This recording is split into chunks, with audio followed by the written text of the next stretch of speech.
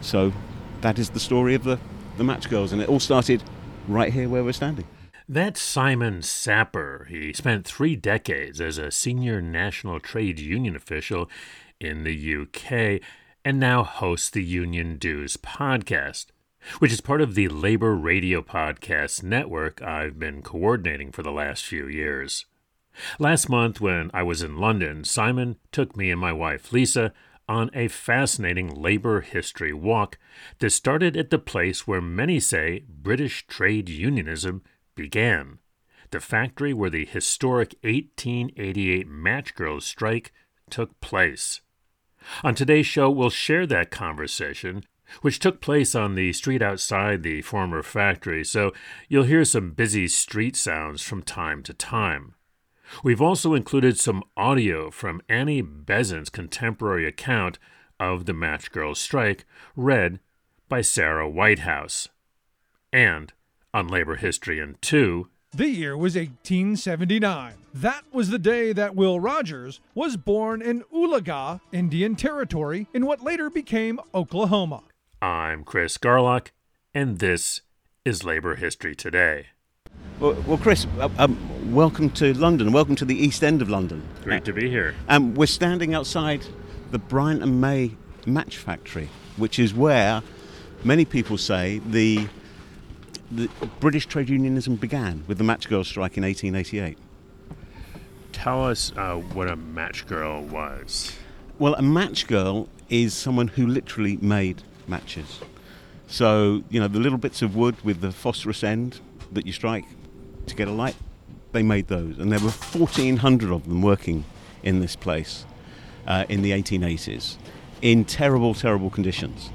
So it's not surprising that eventually they said enough and went on strike. The story, of course, is rather more detailed than that, but that's basically it. And we can still see the walls of the factory here, and along the way you'll be able to see the porticos that are still very much as they were built, with palm trees and fronds decorating the entrances. How old were the matchgirls? Young. They were young. They were kids and young women, ranging from 6 to 26, probably. And it wasn't just the match girls in the factory. There were people who worked from their homes as well, making the match boxes. And if the kids in the factory got paid very little for 14-hour days, 6 days a week, then the people working at home got paid even less, and they even had to provide their own glue and their own string. Oh wow! So it was crazy. It was and that's really it was so bad. That's what captured the attention of some social reformers in the 1880s.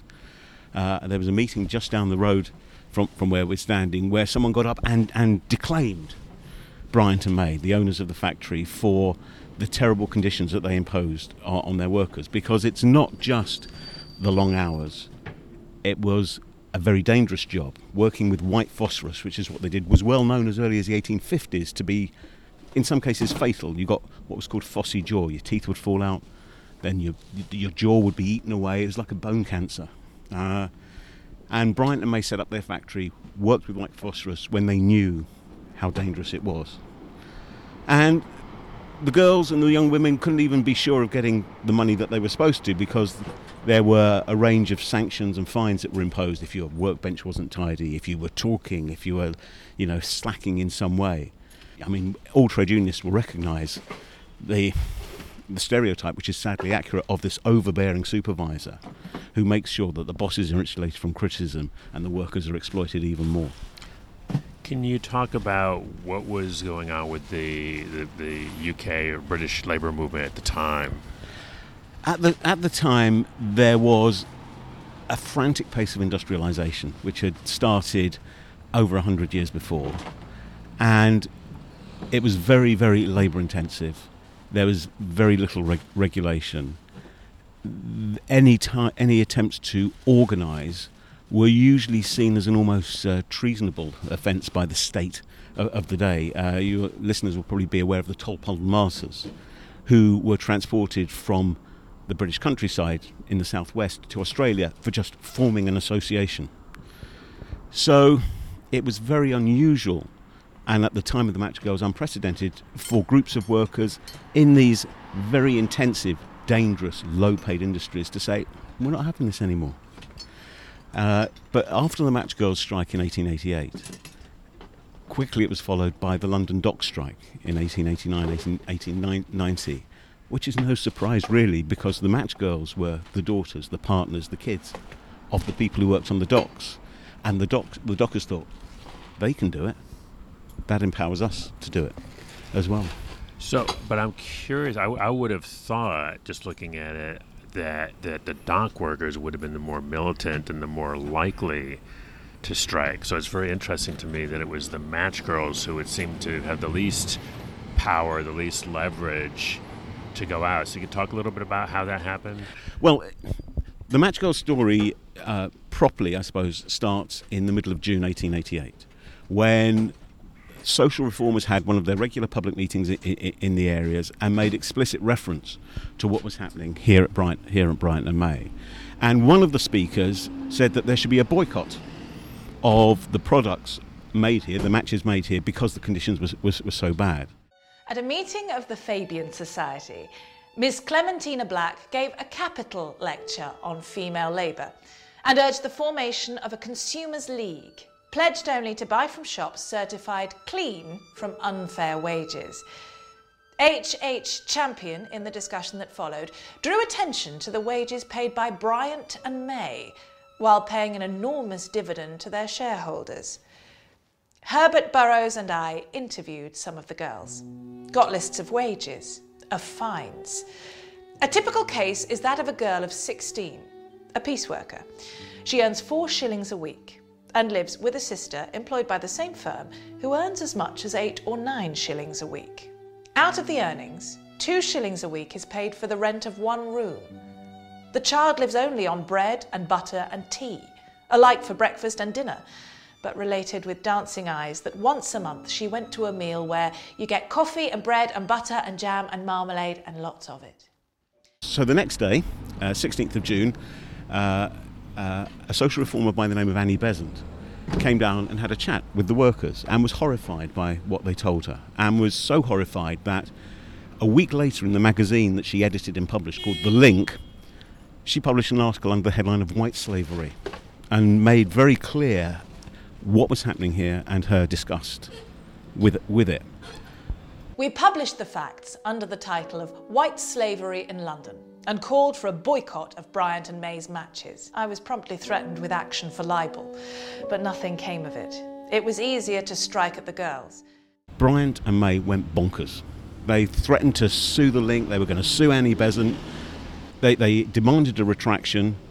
Annie Besant said, no, I'm not going to. Then they went to their workers and said, listen, girls, women, we want you to sign a declaration to say that what Annie Besant has written in The Link isn't true. And they refused. And then, of course, you have this ratcheting up of intimidation. You will sign. No, we won't. You will sign or we'll dock your pay. I don't care. I'm not going to sign. You will sign or we'll dock your pay and we'll sack you. Go ahead then. And I mean, the women were not going to lie to protect their employer against reports that were basically true. You've spoken up for us, explained one, and we weren't going back on you. A girl pitched on as their leader was threatened with dismissal. She stood firm. Next day, she was discharged for some trifle. And they all threw down their work, some 1,400 of them. If we ever worked in our lives, Herbert Burrows and I worked for the next fortnight. A pretty hubbub we created. We asked for money and it came pouring in. We registered the girls to receive strike pay, wrote articles, roused the clubs, held public meetings, got Mr. Bradlaugh to ask questions in Parliament, stirred up constituencies in which shareholders were members, till the whole country rang with the struggle. So the sackings, the actual sackings on the 5th of July were the spark that lit the fire. 1,400 women and girls went out on strike, and this was picked up by Annie Besant. It was picked up in the House of Commons. There were questions asked in Parliament. There were editorials written in newspapers, including the Times. There were mass meetings held of the strikers. They formed a strike committee, and eventually the London Trades Council, an embryonic body at that time, got involved as well. London Trades Council and the strike committee asked for and were granted a meeting with the employer, with Bryant and May. They put forward their demands to resolve the dispute, which included forming a union, a recognised trade union. It included a restoration of pay that had been deducted. It included a range of safety measures as well. And the company caved in. Because strikes don't work, do they? Never work, never achieve their objectives. And it was a spectacular victory, which was widely celebrated by the matchgirls, and was not just the first industrial dispute, probably the first successful industrial dispute in the UK. So it really was a triumph for organising. It was a triumph in PR terms. It was a triumph for building a coalition that enabled them to get over the line. And it was a triumph in terms of emancipation and people who you might look at and think they have no agency. But they had huge agency. And a number of things kind of rolled forward from that. You know, there was the Union of Women Matchmakers that the strike committee morphed into the union committee. You had other social reformers, such as William Booth, the founder of the Salvation Army, who built his own match factory, paid better wages, made people work less hours, didn't use white phosphorus. So that is the story of the matchgirls, and it all started right here where we're standing. So two things, if you could sort of describe, because this is the actual, what we're looking at, if you could describe it,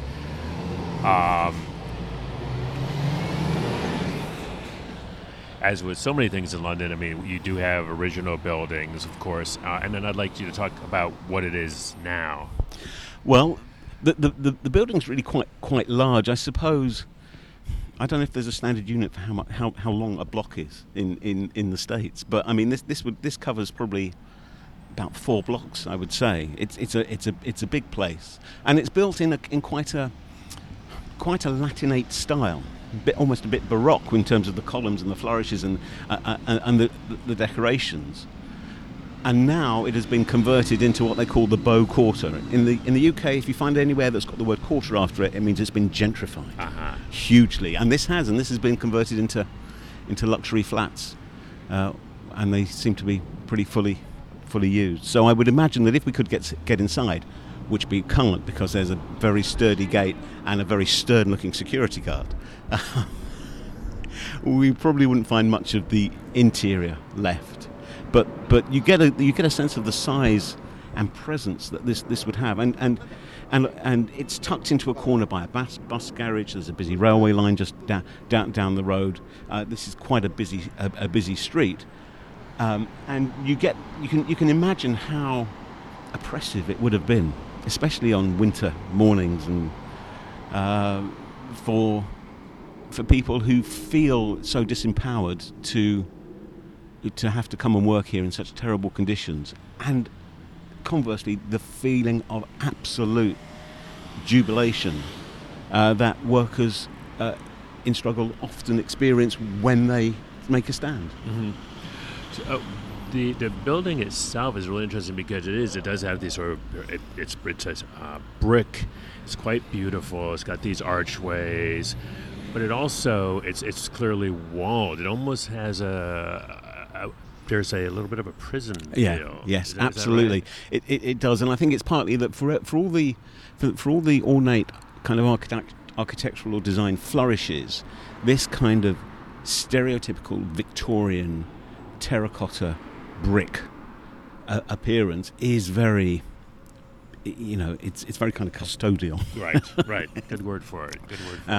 And if you were to look at most British prisons, which were mostly built in the Victorian era, you would have exactly the same feel. Okay. Actually, so your instincts, Chris, are absolutely right, and it's appropriate that actually that's how it looks because that's how it was.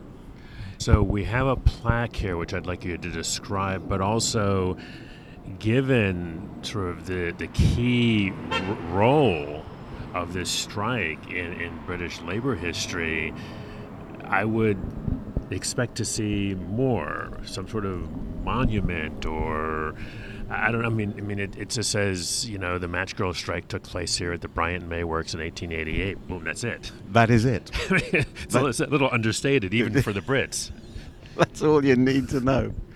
But of course, there's so much more to the story as we've been discussing, and the problem is, and the kind of the injustice is that there is no monument to the matchgirls and what they achieved. There are bits and pieces. There's a blue plaque here. We'll go down the road and we'll see a plaque that commemorates their involvement in.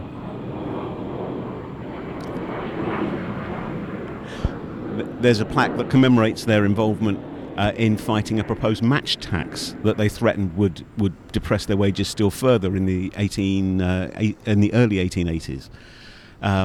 There's a plaque to a fountain that was used to commemorate that event, but there is no particular monument, and that's why an organisation called the Matchgirls Memorial Trust, who do a fantastic job, and many of the descendants of the original Matchgirls are active in that organisation. The Matchgirls Memorial Trust is campaigning for a suitable memorial to the Matchgirls. The situation is so bad that actually one of the leaders of the Matchgirls strike,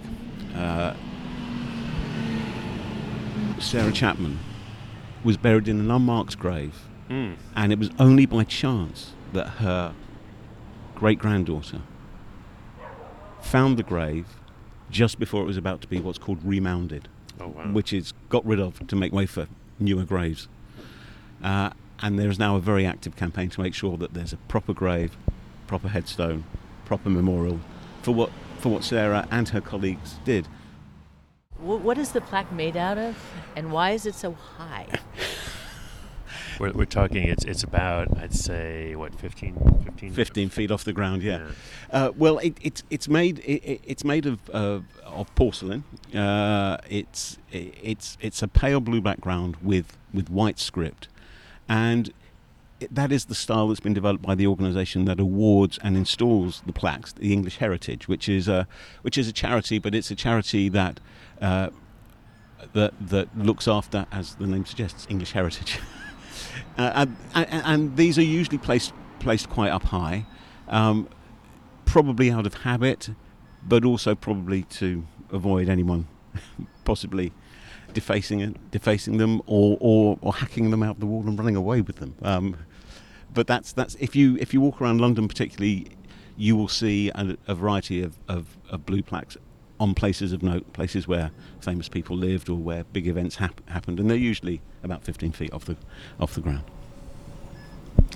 We'll probably talk more about this at some of the other sites, but maybe we could start to address it now, which is, certainly in the States we have this issue where, people don't know their labor history. It's not taught in schools, or not taught very much in schools, and it is, even a plaque like this, is hard to come by. This is a country that's full of history. You seem to like to put up plaques for just about everything. Can you talk a little bit about how does the rich labor history in this country get represented in plaques and monuments and statues and so on? Well, we're fortunate in the sense that we have a long labour history in the UK, and despite the efforts of people who are philosophically hostile to collective action and collectivism, we're still here. We're still the largest social movement in the country. 6 million people are members of trade unions. So we are conscious of our history on the basis that if you don't learn the lessons from your history, you will repeat the mistakes. And therefore, the monuments and the celebrations are important to us, to remind us that we do win the odd one or two, and to remind us of the giants whose shoulders we stand on today. So it's not just the blue plaques, and the English Heritage is not a particularly progressive organisation. I mean, although I'm sure some people would find it subversive, which says more about them than anything else. We have the idea of plaques has been borrowed. For example, the Firefighters Union places a red plaque where their members have fallen in the line of duty, and that's a very, it makes you think these people do a really difficult job on behalf of the rest of us. So the idea of plaques is well established. The idea of statues is also well established, except there's a problem about finding a place to put them often. So there's no problem about statues and busts. And we also have big celebrations that we celebrate on an annual basis, such as the Tolpuddle Martyrs Festival down in the West Country. That's closely followed by the Durham Miners Gala, which is a bringing together of the trade union family from across the country to celebrate and to renew. I suppose these things are important in terms of renewal and rejuvenation, and you walk away from them and you think, yeah, we're part of a movement. We're part of a movement, and that's a living, breathing movement. Of course, it's not always straightforward. The challenges that we face in the UK are multiplying, and we have a deeply hostile government that wants to effectively outlaw the right to strike in many sectors. So that makes what the matchgirls did all the more relevant. It makes commemoration of it all the more important. Well, thank you for sharing that with us. My pleasure. The girls behaved splendidly, stuck together, kept brave and bright all through. The London Trades Council finally consented to act as arbitrators, and a satisfactory settlement was arrived at. The girls went into work, and fines and deductions were abolished. Better wages paid. The Matchmakers' Union was established, still the strongest women's trade union in England. I've got a big trotter, pickled in gin, I'll bet. What you got, BT? Same as you. Bread and bread. I've got jam. I'll change it for a bit of cheese. Out of the red trap harvest. I've got a nice bit of bacon. I just got Marge. Well, I've got some chitterlings. Some people have all the luck. Oh, we got more than luck. There's one thing we've all got between our bread. What? Top grade selectable, hardly detectable phosphorus. Phosphorus. Taste is more subtler and spreads just like butter. Great! Phosphorus. Phosphorus. Our special beauty cream, we look a proper dream for. We are minus a jar. Governors don't charge a fee. Give it away for free. Phosphorus.